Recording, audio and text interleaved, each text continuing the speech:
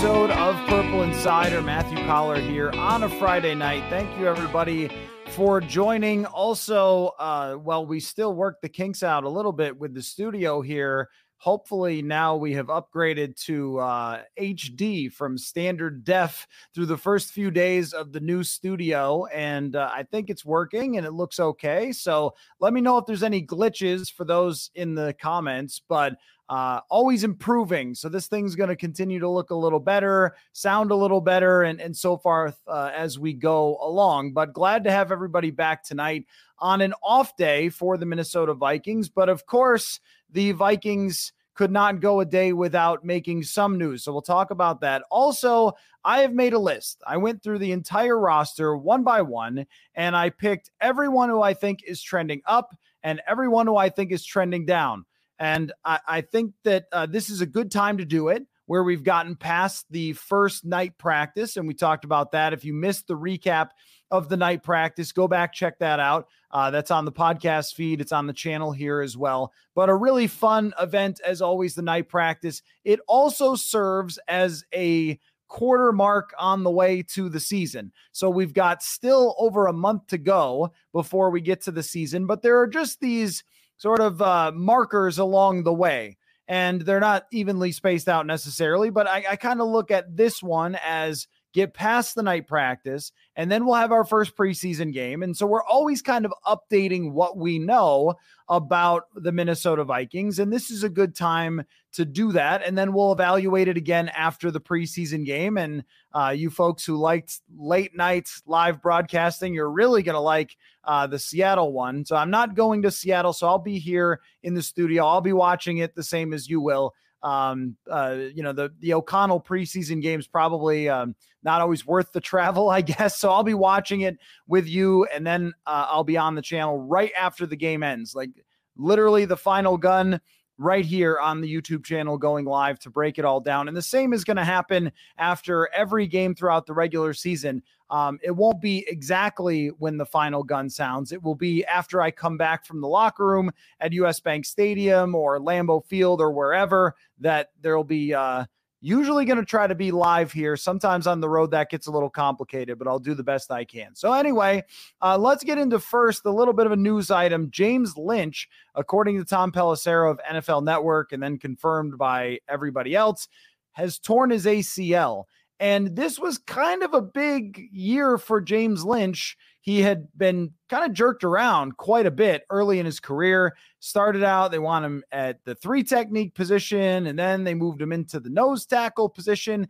And he actually did have a decent season as a rotational run stuffer, and now he's going to be out for the year. Does open up the possibility of bringing somebody else in on the defensive line. He was working in occasionally with the 1s, mostly with the 2s, but a guy that I had making the roster as potentially fairly valuable depth. So, now we'll see if they have to replace him with someone else or if they're just going to kind of let it battle out from there with the depth. Although it does maybe solve a little bit of a problem, because when I was making the 53, one thing I was having trouble was fitting everybody in the defensive line. I think I had 11 defensive linemen, and I was still cutting people that I wasn't sure that they were actually going to want to cut. So someone like Asezi Otomowo, who flashed a little bit last year, but has been mostly on the 3rd team. Is he going to be a guy that makes it? That kind of thing from the interior. This certainly helps Jonathan Bullard. Kelvin Avery's name comes up. I think he's more of a practice squad guy, more of a 3rd teamer. But Kelvin Avery, you'll notice him in the preseason game, that's for sure. He is Michael Pierce size. He's about 6 foot and 340. But it does help him with a chance to get on the practice squad. So very unfortunate for James Lynch, and his time here ends up sort of just being a failure to launch as a Minnesota Viking after being drafted with some hype because he came out of Baylor with very high sack totals, but they just couldn't ever seem to decide what they wanted him to be. And I still wonder, so now they have this base 3-4 system, and not that it's really 3-4 very often, just because of how the NFL works with nickel and so forth. But he kind of struck me as a 3-4 defensive end, somebody who lines up inside or right over the tackle. And he just never got to play that under Zimmer's system. They had him put on a bunch of weight, become a nose tackle. He was okay last year in that role, and I thought was starting to kind of come around on that, as it, takes a few years to develop when you're asked to move positions. He also falls under that category of the many defensive linemen under Mike Zimmer and Rick Spielman who were drafted as something, and then we were told they were something else, and then we were told actually they were something else, and didn't ultimately work out. So a very, very tough day for James Lynch. If he comes back, I think next year he's got a chance to make the team, but if I'm not mistaken, is this his last year on his rookie contract? It might be. So he might end up elsewhere after he comes back from this ACL injury. So very, very tough for him. So let's, I can get into your questions throughout the night. But I also made this list of all the guys trending up and down. So I'm going to get to that. But let me start with just a couple of quick comments here.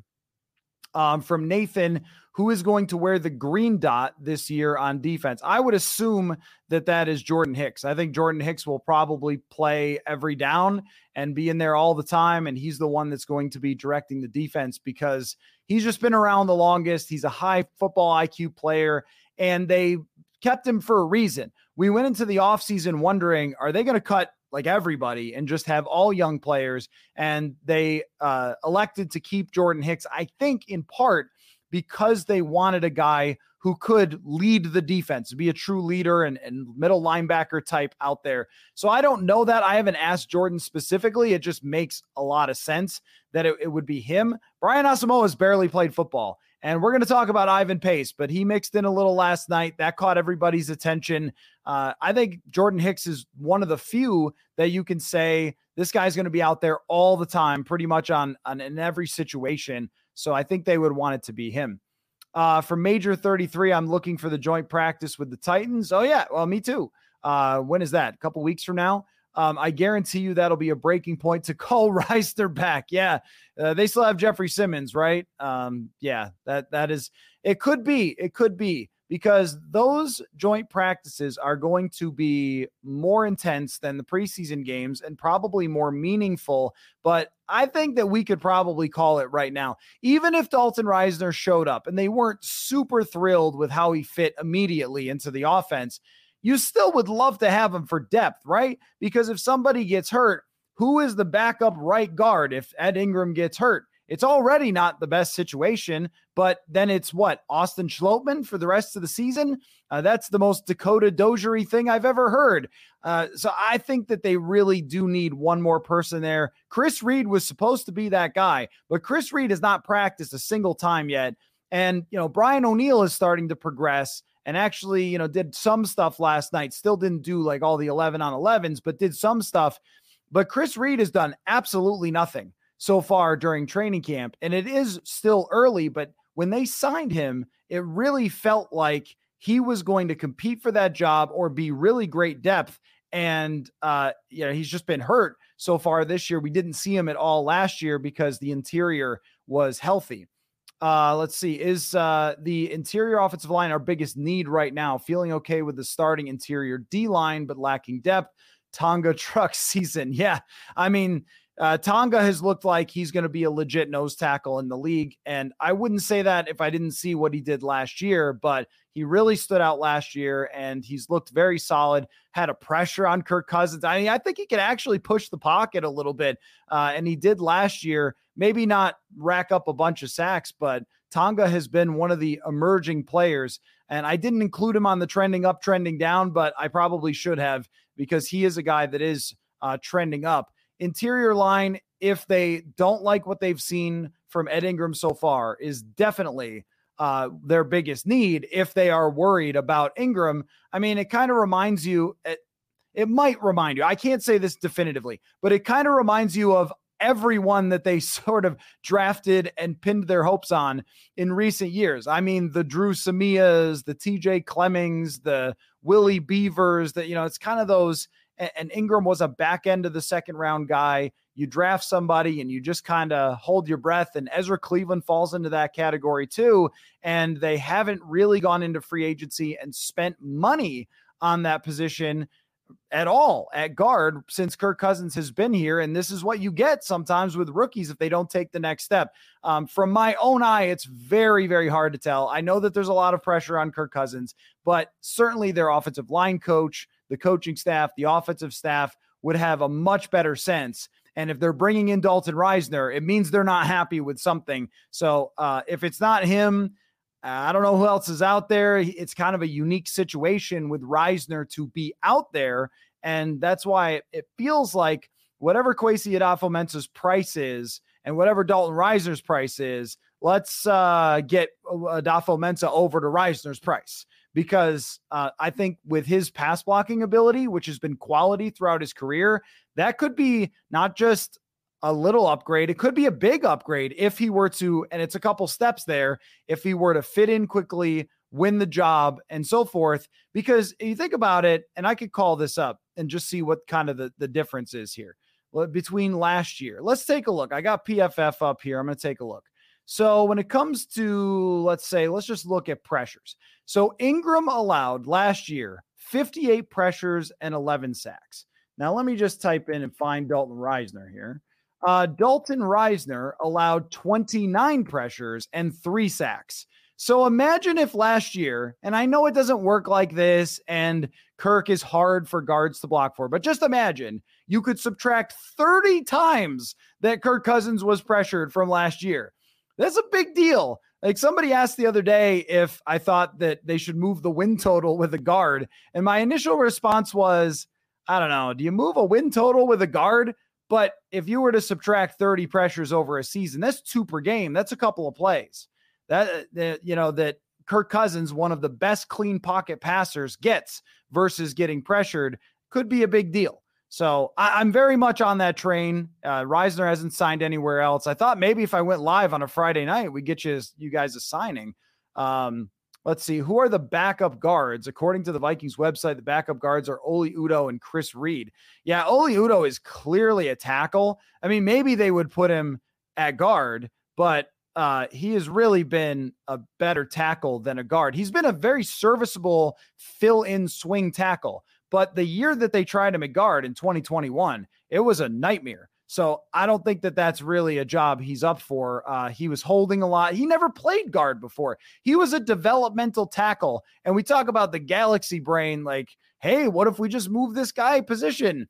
Like that was one of the most egregious, not getting a real guard. And Chris Reed is injured. So it's really Austin Schlottman. I mean, and I think that Chris Reed's injury could play as much of a role of them going out and talking to Dalton Risner, but it just tells you if somebody gets banged up, you are in pretty deep in that interior. And those guards get hurt a lot. You know, people fall on their legs and stuff like that. So that's a very, very thin position that they have there as far as depth goes. And even if it's not Risner, if it's somebody else, it feels like there needs to be another guard unless they're confident Reed recovers. But the fact that they didn't even give Reed a chance at all to play last year, as bad as Ed Ingram was, makes you wonder, do they have any confidence in him? But maybe when he comes back, he'll compete for the job. I'm not sure. From Will, cornerback depth is a serious problem on this team. Don't you feel that outside of maybe guard, that should be the top positional need? Yeah, and that's why they brought in Ron Darby. And I will once again look something up while we're talking, but I'm curious about what Ron Darby has done recently. But I think they agree with you. Also, when you see Andrew Booth Jr. go down, and even if it's not serious, it's always serious with Andrew Booth Jr. because he's just been hurt so much during his career. He didn't practice last night in the night practice.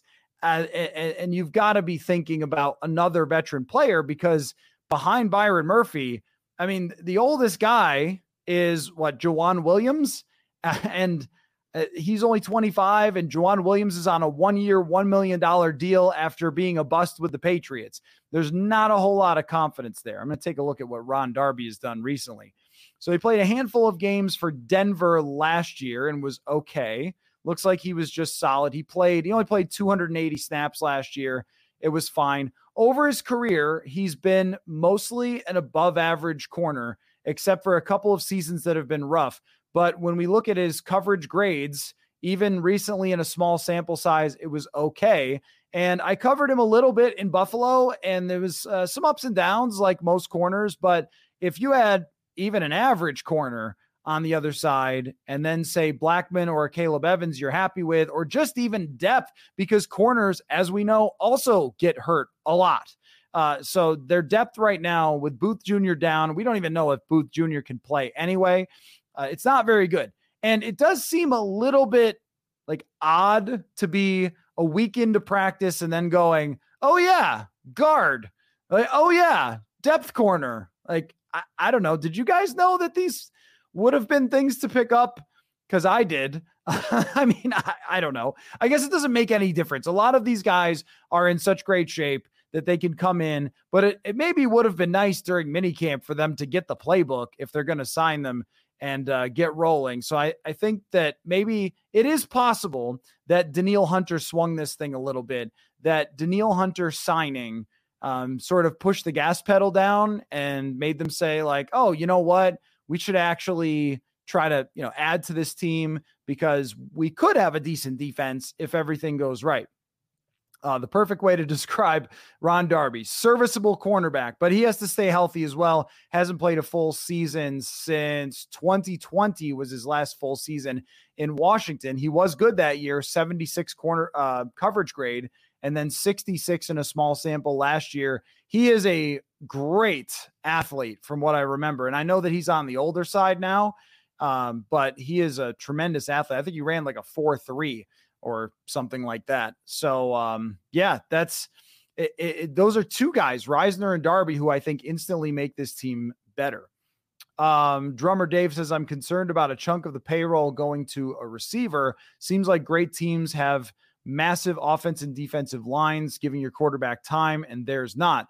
Thoughts? Well, it's not just what you're paying, it's when you're paying is also a big deal. So I'll give you an example. AJ Brown last year, I believe his salary cap hit was under $10 million. He's one of the highest paid receivers in the NFL, but the way that they worked it out with his contract extension was to have kind of a window so he could, be fairly cheap in their winning window, which they felt with Jalen Hurts was going to be before he became very expensive. A lot of your question also just goes back to the quarterback. If you have a $40 million quarterback and a $30 million wide receiver, it is very difficult to afford people. But if you have a $4 million quarterback on a rookie deal and a $30 million receiver, it becomes a lot easier. And that's the whole theory behind rookie quarterback contract. So, I mean, yeah. And look, when a big amount of your money goes to Justin Jefferson, I think you're okay with it. Look, I mean, the Packers won with Devontae Adams a lot of football games. Wasn't it 3 straight seasons of 13 wins? They were still, it also depends on how you draft, right? I mean, the Vikings in 2015 drafted all those great players. And in 2017, all of them were on the rookie deal still. That was really important that Stephon Diggs, Danielle Hunter, those guys were on rookie deals. So if you end up with drafting some guys that work out and are on rookie deals, that makes a big difference at these premium positions. Then you can, overspend for this guy or that guy, or, send a bunch of cap space into those players because you're getting great surplus value from other positions. So it's a really tricky balance, but certainly does that conversation connect to the quarterback. And, I also think that they just decided that they were going to solve that offensive line position by drafting and years ago, that they were just going to draft high, and they stayed with that through the start of Kwesi Adolfo-Mensah. But sometimes it's better to just get some guys who are veteran players who know what they're doing. So, all right, let's, we talked for 20 minutes here before I've even gotten to the trending up and down. Keep your questions coming though. I will absolutely answer all your questions, but let me get to the trending up and down. Speaking of receivers, my first trending up is literally every receiver is trending up. The only one that might not be is Jalen Reagor, but I'm not all that concerned with Jalen Reagor. Jalen Naylor has also been banged up. He had a good start to training camp the first couple days, but then it actually might have even been the first day. So I shouldn't say that. He had a really good mini camp and then he got banged up. But the overall buzz on Jalen Naylor was good coming out of mini camp and into training camp. But the guys who are going to determine how good this team ends up being, they are all trending up. Jordan Addison has been very good. I'm sure that some of you, and if you haven't, go check it out, saw on the Vikings Twitter the highlight from Jordan Addison catching it in the back of the end zone with the toe tap. And he's been doing that pretty much every day, where he makes some really, really nice catch and is looking like a first-round talent. And no surprise, let me get a little snarky on you. Oh, all of the first-round picks who were drafted 20th or something for wide receivers are looking good in training camp? Who would have ever seen it coming? Except for me. I mean, Jackson Smith-Njigba, Zay Flowers, Quentin Johnston, and Jordan Addison were all good prospects that all probably could have had a case to go higher based on their positional value. But the Vikings are, they benefit from that. So good for them. But Jordan Addison looks really good. Justin Jefferson is just crushing everyone all the time in practice. No surprise, but, the way that he's handled his contract situation has also been a big win, a big trend up. Because if he was taking half the reps, sitting out, holding in, talking to Jimmy Kimmel or something. I don't know. Does Jimmy Kimmel do sports content? Whatever. You know what I mean? Texting Adam Schefter stuff. He could do all this, but he hasn't done any of it, which I think is a big deal. And KJ Osborne has looked really good too. He's been everywhere he's supposed to be. Last night, he had the biggest catch of the night in the night practice. And then he also had, a couple of nice plays in the red zone. KJ Osborne has looked like a wide receiver 2 to start.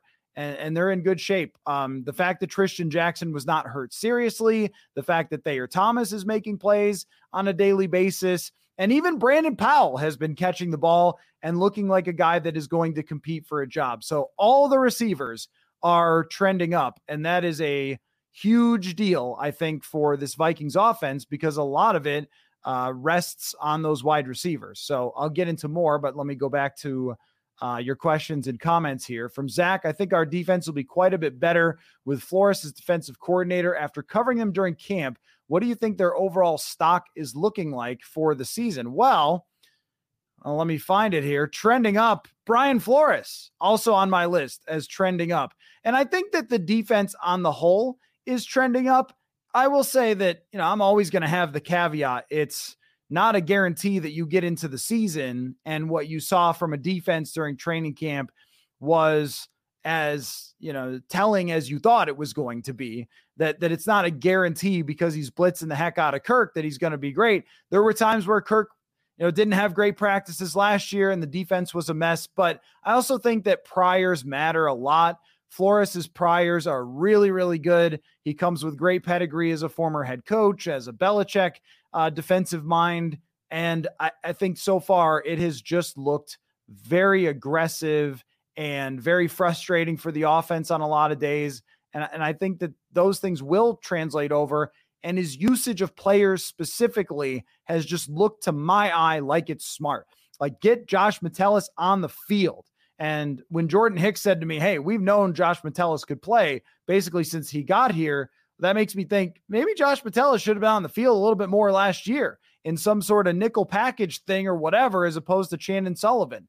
And so using him as that hybrid guy, using Harrison Smith up in the box and then having him drop out and do all those things that made him great. Like, it just makes me think that Brian Flores is a smart man.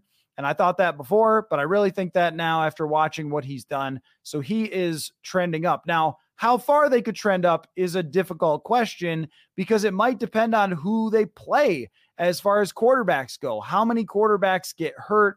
What are the offenses like when they see them? Things like that. But if I had to guess right now, if you just said where are the Vikings going to rank, I would say like 17th, something like that. Like a big improvement, but I don't think they're going to be elite because there's too many questions at cornerback. I think they will be better though. From James, should the Vikings sign a D tackle for depth? Some decent names still out there. I think so, because I don't think the Ross Blacklock thing is going to be a thing. And I also look at it like, can you get somebody who could maybe penetrate the offensive line and pressure and not just gap stuffers on the D line? I do think that should be a plan for them now that James Lynch is hurt. Go out and find somebody who's not just, just that guy who's like pushing the pocket or whatever. But I mean, who's out there that can do that? Usually if you could pressure the quarterback, then, you've already been signed. But if there's anybody still out there, they should look for him. My answer mostly to all questions of should they sign this guy, if it's a veteran who I think could maybe improve the team, then the answer is going to be yes. I just think that they're at a point where they've brought back Hunter. The offense is looking good. The receivers are playing great. Like, just go see what you can do. Go try to win football games. Let's see, from Christian, is guard a potential pick for the Vikings in the first round next year? Christian, I cannot think about next year's draft today. I can't do that. My brain does not handle that much. Seems like a potential front runner or defensive lineman if Hunter leaves. It's going to start overheating and, smoke is going to come out of my ears if I start thinking about next year's draft. But I think the favorite for next year's draft at the moment is what you think it is. Quarterback. That's at the moment, but we'll see how that changes. I also think that they've spent so much on the offensive line in terms of draft capital. It should be the favorite for what they spend the most cash on next year, is the guard position if they can, or if they have to. We'll see. I mean, maybe things will turn around. At this time last year, we were talking about how bad Garrett Bradbury looked, and that changed all of a sudden. And, he turned out to have a pretty good season. And that also goes to Wrigley's question. Can we expect Bradbury to play at last year's level, or would it be more likely to expect regression? Probably would be more likely to expect regression just based on the pure logic of how things work. If someone is way down for a long time, has a big spike, we expect it to come back to earth a little bit. It also could be based on who they're playing, how they're attacked, how he, fits with what they want to do in this year's scheme. All those things will play into it. But I tend to think with somebody like that who has a lot of backers in the organization, I think they like Garrett Bradbury a lot, that he also, he looked like he took a step. And I don't think that he should just fall off the face of the earth. So I would say, is he a top 10 center? Maybe not, but maybe stay in the top half of, the league, and then they're fine. As long as you could be in the top half of the league with a center, it's kind of like offensive lines as a whole. If you're somewhere between 18th and 10th, you're probably fine. If you're in that top 5 or top 3 centers, you're really making a difference. Like, you are causing your offense to be good if you have, a Jason Kelsey or something, but I don't think he's going to be quite that. It is remarkable. Jonathan says we always manage to bring in solid wide receivers. Historically, I have no idea why. We have Minnesota has cold weather and great receivers always and forever. And I don't know why. It's like when they traded Diggs, I remember talking about a lot like, oh man, can't replace that guy. I mean, it's going to be almost impossible. You think you're just going to draft somebody and they'll be Stephon Diggs? I should have known based on this team's history. They'll always lose in Soldier Field and have great wide receivers. And those are just truths about the Minnesota Vikings. From Gary, have you heard anything about Naylor or Davenport's injury? So Naylor was actually talked about as potentially coming back this week. That did not happen, but I can't imagine it's going to be long. I don't know about Davenport. He's been around, like he was in walkthrough yesterday. So it doesn't seem like it's something super serious. It just maybe whatever banged up enough to keep him out for the night practice. And that was it. But I would suspect that both of those guys are practicing. Also from Gary, has McBride really been putting the ball on the ground from drops and fumbles, as I've been hearing? Yeah, he did have some fumble issues, and that was a problem for him in college. And I don't know if some players are prone to fumbling or not, but it does kind of seem that way. And that is something that they have to be certainly concerned about. And he's going to have to not fumble during the preseason games, but it might also just be learning the offense and not being super confident in the offense, because fumbles during like the training camp practices, it's not like guys are tackling you. So it's really just the handoffs. All right. By the way, before we go forward, I have to tell you about the shirt I'm wearing. It is not because I am any type of underdog. It is because our show is sponsored by Underdog Fantasy. And so here's what I've been doing.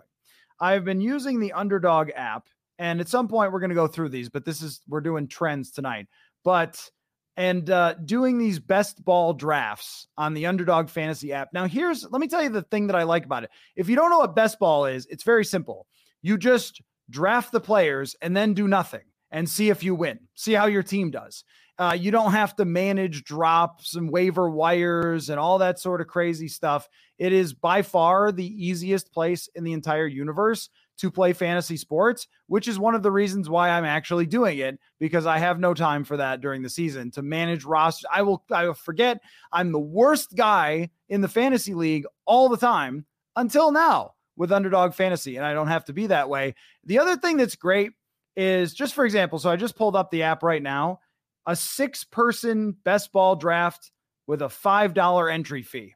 Now that's what I'm talking about. And look, I mean, if you enter at $5, you know, the prize is not going to be huge, but that just allows you to do something fun without a huge entry fee. There's people who are psychotic about fantasy football, and I love you if you are, and you can certainly participate in Underdog if you are. But I think there's also a lot of people who are like, hey, I'm not crazy enough. I'm not putting down $1,000 on a fantasy league. Well, neither am I. So $3, $5, $10 entry fees, like, you can jump in, and it's very easy and fun to do. And if you sign up now with the code PURPLE, you can double your deposit up to $100 in bonus cash when you make your first deposit of $10 or more. So put in $10, get in a $10 league, and they will match that deposit for you. So then you can get in another one. Use the promo code PURPLE. Also, if you do that and use that promo code, it supports the show as well.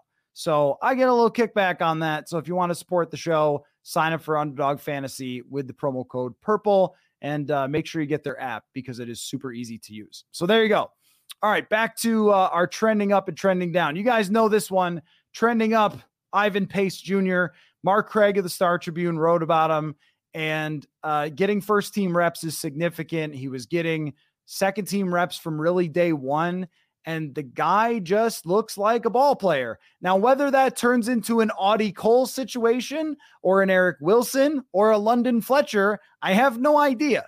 But at the moment, this man is leading Mr. Mankato, because he is sort of what Mr. Mankato is, which is a guy that was a UDFA or a late round draft pick that we go, I don't know, maybe he's good. And it could turn into quite an analytics find for Kwesi Adofo-Mensah, because he had really, really good numbers by PFF. So good that it's shocking the league didn't draft him. I mean, they're drafting long snappers, backup, 8th string tight ends who just block, and not Ivan Pace Jr., who was a great ball player in college. I don't get it sometimes with those late round picks, but they end up getting maybe a steal. If he does anything, he's a steal. If he's a special teamer, he's a steal. And for him to be doing what he's doing already is, I think, a very pleasant surprise for them, because usually you'd see a guy need to take years as a UDFA before he got any sort of momentum and buzz like this. But all of a sudden he's getting that attention, and it will depend for him, I think, on preseason. And that's why last year's preseason games were a nightmare to try to talk about. Kellen Mond, remember that? Threw a touchdown to Albert Wilson. Remember what we talked about after that? We talked about that, and it was terrible. And I mean, what were we supposed to say? Everyone had already made the team. The depth chart was already set. This year, though, not so much. There's a lot of battles to happen this year, and Ivan Pace Jr. is at the center of that, at the linebacker position, fighting for some sort of role, or even if he is just depth, trying to show that he can be good depth. So he is a player who is no doubt trending up. I'll give you one more trending up before a trending down. the 2023 draft class. Now, there are not many of them in the 2023 draft class. And I guess we could count Ivan Pace because he was a UDFA. So, he came in as a rookie. But, Mekhi Blackmon is playing with the first team. Jordan Addison is looking good. Jaquelin Roy is playing on the second team and is looking powerful and might be somebody who gets in some games. Jay Ward has been more of a third teamer, hasn't made any buzz yet.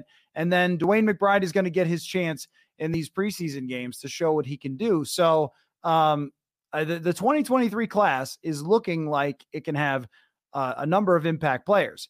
Trending down, however, is the 2022 class. They're bringing in veteran offensive linemen for workouts. Lewis Cine is still with the second team. Andrew Booth Jr. is banged up already. It hasn't been a very good start for a group that needed to take a big step forward.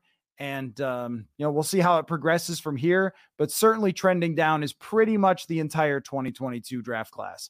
And and it really speaks to how draft classes work, which is 1 year you hit everybody and you feel great about it. And the next year you don't, because out of probably 40 players that you targeted that you could draft, you get to pick 6 or 10. And sometimes it works and sometimes it doesn't. I learned a lot from the 2015 to 2016 Vikings drafts. 2015, you would have thought Rick Spielman was the greatest drafting general manager in the history of humankind. I mean, he got superstars and not even in the first round. But the funny fact I always go back to is that they picked Michael Pruitt ahead of Stephon Diggs. So who can ever guess with drafting? And that might be the case. Kwesi Adofo-Mensah rightfully got a lot of attention for the 2022 class. And I don't think we let him off the hook because drafting is random, because some of the logic behind that drafting was not great. If you want a safety, just pick Kyle Hamilton. He's good. He's the best prospect you're going to find. But I do think, though, on the Jordan Addison or on the Jameson Williams front, getting Jordan Addison kind of cancels that out.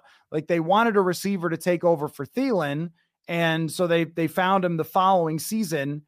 And, we'll see which one of those guys turns out. But maybe not as tragic that they didn't pick Jameson Williams, because he couldn't have helped them last year anyway. He came in with the ACL thing. It really is the Kyle Hamilton one that might stick with them for a long time.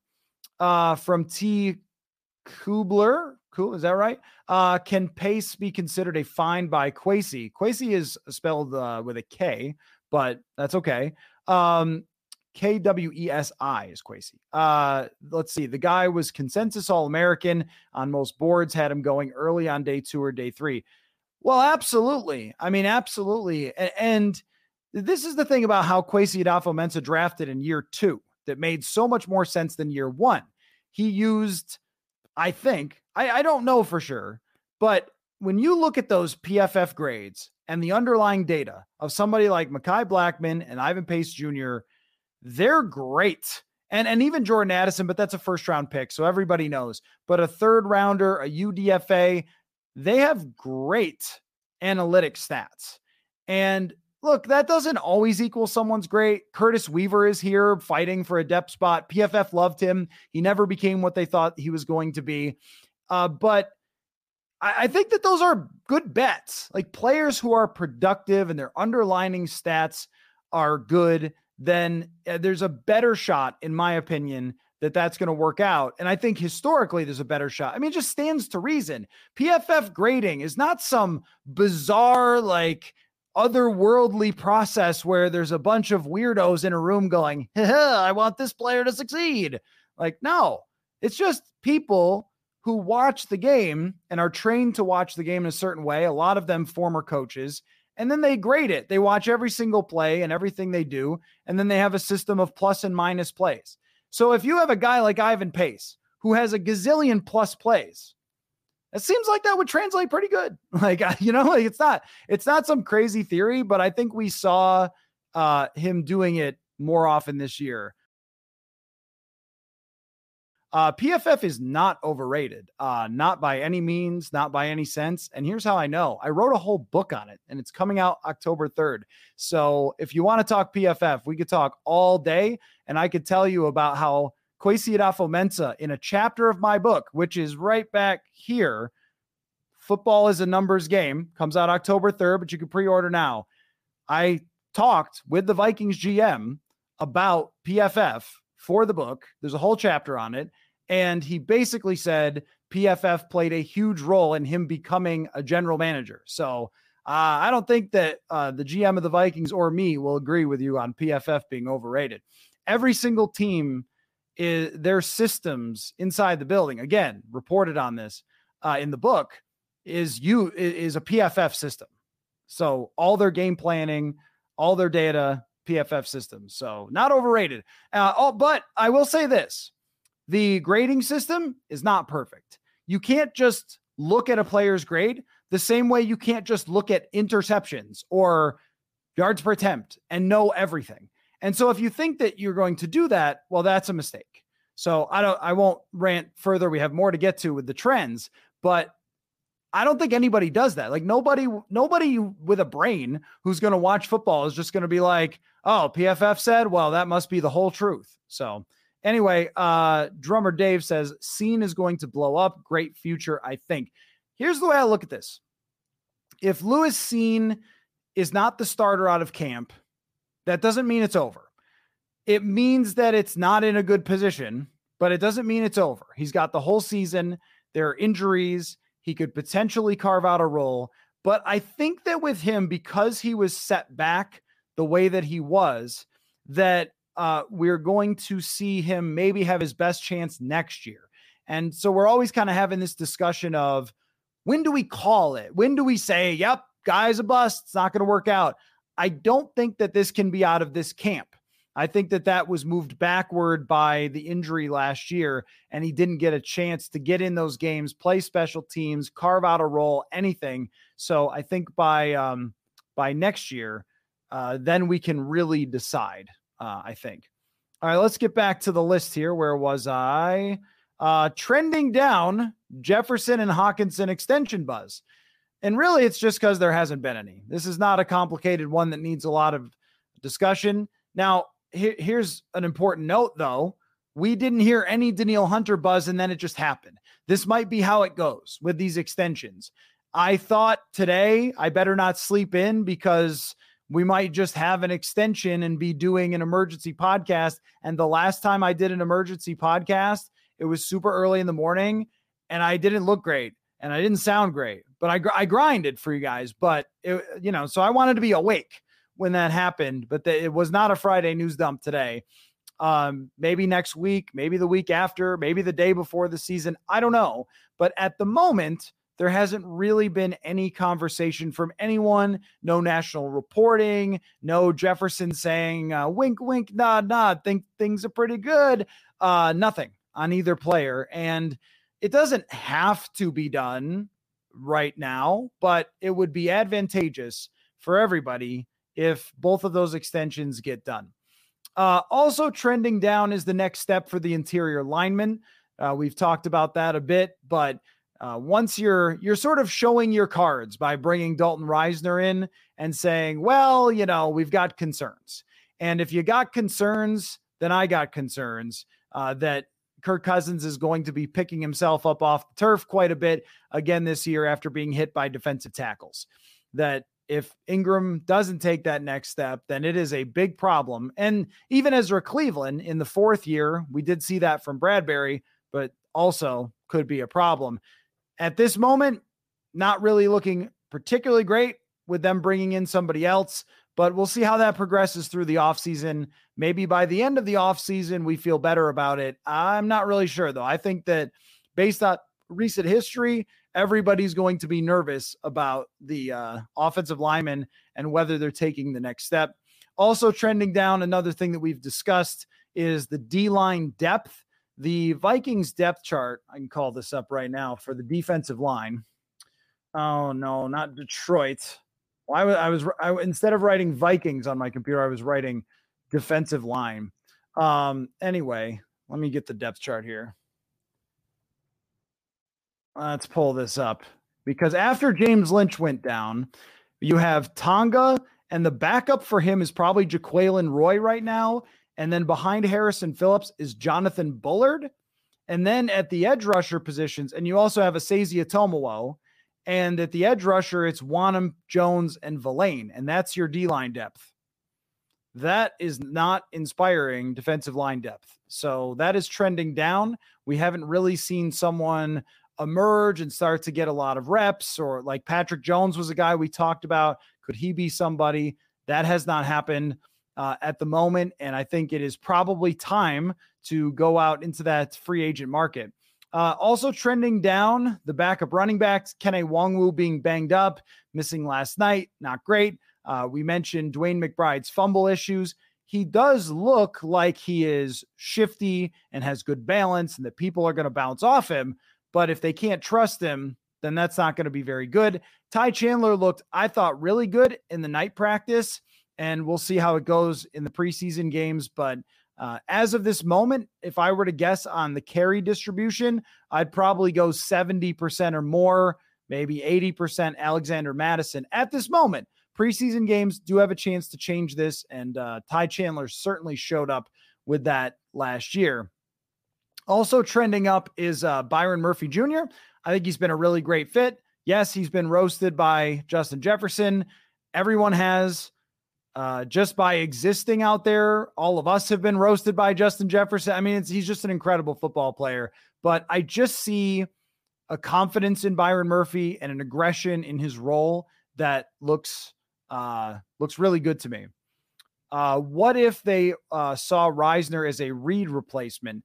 Yeah, I mean, that's possible because, Reed is injured, but somebody like that does not make the flight unless he is at least going to have a discussion about competing for a starting spot. The other thing is, too, that when Kevin O'Connell was talking about it, that's where he didn't say, hey, we're just always looking for depth. He really left the door open for somebody like Dalton Reisner to compete. So if he had said, guys, don't make too big of a deal out of this. We love Ed Ingram. We love Ezra Cleveland. You media, that sort of thing. If he did that, if he did that, then I would have said, okay, well, maybe it is just for depth, but he didn't. What is this? If you drafted better and stopped listening to PFF, you wouldn't have to dig into your savings. I don't know what you mean. Like, the point is that they found two good players who had good PFF grades. I didn't say that he used PFF to draft those players. That the two players they picked, Blackman and Ivan Pace, who are trending up, were both guys who had good data. And everyone studied this already. Look, I mean, more production and better play in college, you have a better chance to be good in the NFL. I mean, it's not complicated. Anyway, from Christian here, are there any cornerbacks trending up? Mekhi Blackman is. Yeah, that is the guy. And where did I have that? Did I have that somewhere? I meant to put that on the list, but Mekhi Blackman is definitely trending up. He started with the second team, cleared Jawan Williams in the second day of pads, and he's a guy they clearly liked. And so, I think that he is somebody who they wanted to start from the very outset. It may be a Ed Ingram situation where they drafted him to start to fill a spot. And if that doesn't turn out to be great, then, it won't be good for them because you're trying to start two very inexperienced cornerbacks. But at least from going from a third round pick to the second team to the first team, it's ascending, therefore trending up Mekhi Blackman. And it also goes back to, and I'm not like trying to say told you so or anything like this, but the consensus board didn't like Mekhi Blackman as much as the Vikings did. And at the time we talked about, if we're talking about a third round draft pick, the team is picking him for fit and what they like.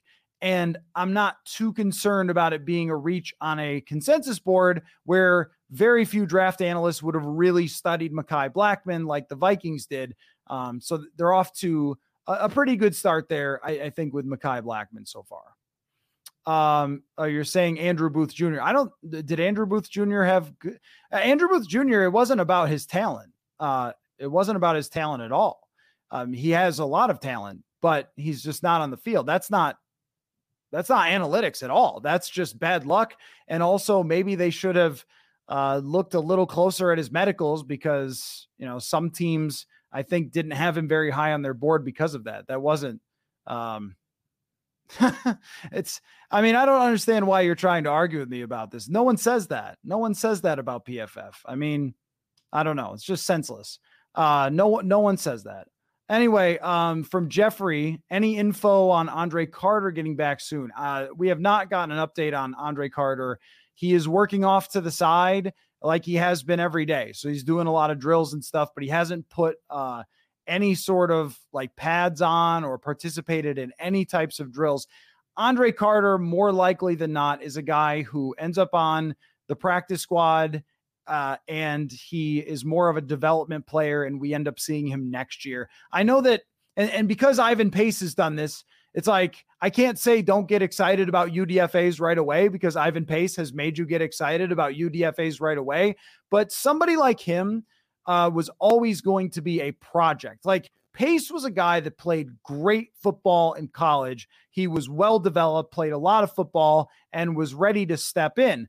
But Andre Carter was someone who was looked at as an extremely raw type of player. Gary asks, should we look at another kicker? Well, here is a trending down the kicking competition. After last night, wasn't a great night kicking for either guy. Podlesny made a couple and then missed a 33-yarder, which is the extra point. And Greg Joseph went 3 for 6. A couple of them were from 50 plus. So you can't get too upset at missing from 50 plus. But they really decided that they were going to buy into Greg Joseph.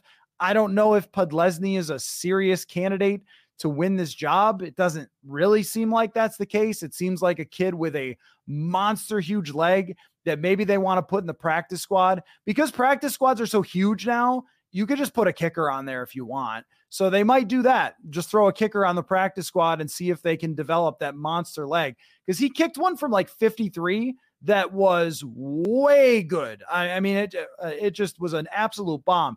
So he can crush the ball, Podlesny, but do they trust him to make like game-winning field goals and stuff? Probably not. And with Greg Joseph, it was spotty last year. It was very much up and down. And I don't know. I thought that there should have just been at least one more veteran in here, considering that he does not have a great history of kicking. Let's see. Trending down, backup quarterbacks. We're not going to get too upset about that. That's life. As having backup quarterbacks, they are not having very much fun with Brian Flores' defense. Jaron Hall was trending up to start, but then the last couple practices, he got a lot put on his plate and struggled with that. No surprise. He's a rookie. No one's saying he's a bust. It's just that, he's going to get opportunities in these preseason games, and we'll see how he looks out there. But Hall, even himself, acknowledged in an interview earlier this year that this is a development thing, like for him. This is a development year for him. And in the best case scenario, then he is going to be the backup quarterback next year for whatever is the quarterback for next year. Let's see. Would you like to see them bring in Louis Aguiar, or maybe it's Louis Aguiar, like the old punter, the XFL guy? I think it was USFL, maybe, who hit 8 field goals in a game. Just serious competition is what I would say. Serious competition is what probably should have been brought in for Greg Joseph. Maybe Aguiar is that, or maybe someone else signed him. I'm not sure, but serious competition. So the last one I have for the night, trending up, mostly Kirk Cousins. Mostly. Against Brian Flores' defense, it hasn't been always great. There's been a couple of ugly practices. I would qualify last night as kind of an ugly end to the practice, but I also think that based on the vibes of Kirk Cousins, the comfort of Cousins, the fact that he seems to be accepting of the fact that the contract thing is not going to happen, and he's just trying to go out and have some fun and joke around. He's wearing number 66 at practice, and he has seemed extremely comfortable and has thrown the ball very well. You're always sort of monitoring when a player is getting older. Does he still have the juice? Has he still got the buzz on the fastball? And last year at times I wondered, maybe it was a lack of confidence in the offense. Some of you guys just don't understand PFF at all. I'm sorry. Like, this is just silly. PFF are biased and use subjective stats to fill any narrative they like. What world are we living in here? Every team, 32 out of 32, their entire systems for tape and analytics are built by PFF. Come on. You think that they're like behind the scenes going, you know what? We really want to pump up those Bears this year. What are we talking about? This is why you guys need to read the book so you can understand what the hell you're talking about with PFF. Football is a numbers game. PFF, background story right there. I mean, anyway, so the point about Kirk Cousins, though, is just that he looks to me like he's playing very loose out there and like he is going to, kind of just throw caution to the wind for his last season and just have a good time and see what happens. That's how it seems. Kirk needs some swagger. I think last year he got the swagger. Last year, I think he was empowered by this team to be the leader. And you know what I also thought of was that the group before, think about the perception of Kirk Cousins. So you had all these guys, Anthony Barr, Everson Griffin, Eric Kendricks, Stephon Diggs. They went to the NFC Championship with Case Keenum, who couldn't be any more the opposite of Kirk Cousins in the way that they played. Right? Just run around and making plays, making it up and so forth. And he was kind of the underdog, the engine that could.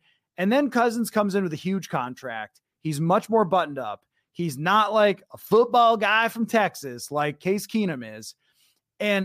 Or he wasn't the same personality as Teddy Bridgewater either.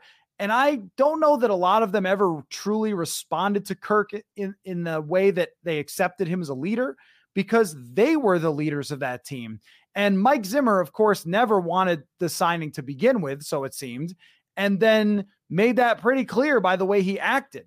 So they remove a lot of those players who were the previous leaders. And now the leaders are, Justin Jefferson, KJ Osborne, who have had a lot of success with Kirk, Brian O'Neill, Christian Darrisaw, Harrison Smith is always going to do his thing. And the coach is saying, hey guys, this is our quarterback. We're all buying into him. And it's a lot of new players. And the roster is sort of overturned with Kirk here. And I think that there's just much more buy-in to Kirk's our guy. And even though, the whole contract thing is out there, players don't think so much about that. So it just feels like there's more acceptance and appreciation for Kirk Cousins from the players. That starts with the coach and how he treats his quarterback. And that shows up in how Cousins acts on a day-to-day basis. I think that there's a pretty clear difference. So mostly Kirk Cousins trending up, and that is your list. And I'm not concerned about the PFF trolling. I'm trying to inform here some of the opinions about PFF, having spent 2 years of my life writing a book about where it came from, what it does. I feel like I'm fairly qualified to talk about it. So just thought I would try to help there. Anyway, you guys are great. I'm looking at the numbers of the amount of you watching at the moment, and I'm just always amazed that the number of people that show up late at night last night on a Friday night to come watch. And I really appreciate all of you guys participating in the trending up and trending down. There will not be a stream tomorrow night. I have a wedding to go to, one of my wife's friends. And so I'm going to miss a practice. And here's the thing, it's crazy. It's going to be the first Vikings training camp practice that I've ever missed since covering the team to go to my wife's friend's wedding. How about that? That is quite a run. It's like my Cal Ripken run going back to 2017 was my first training camp.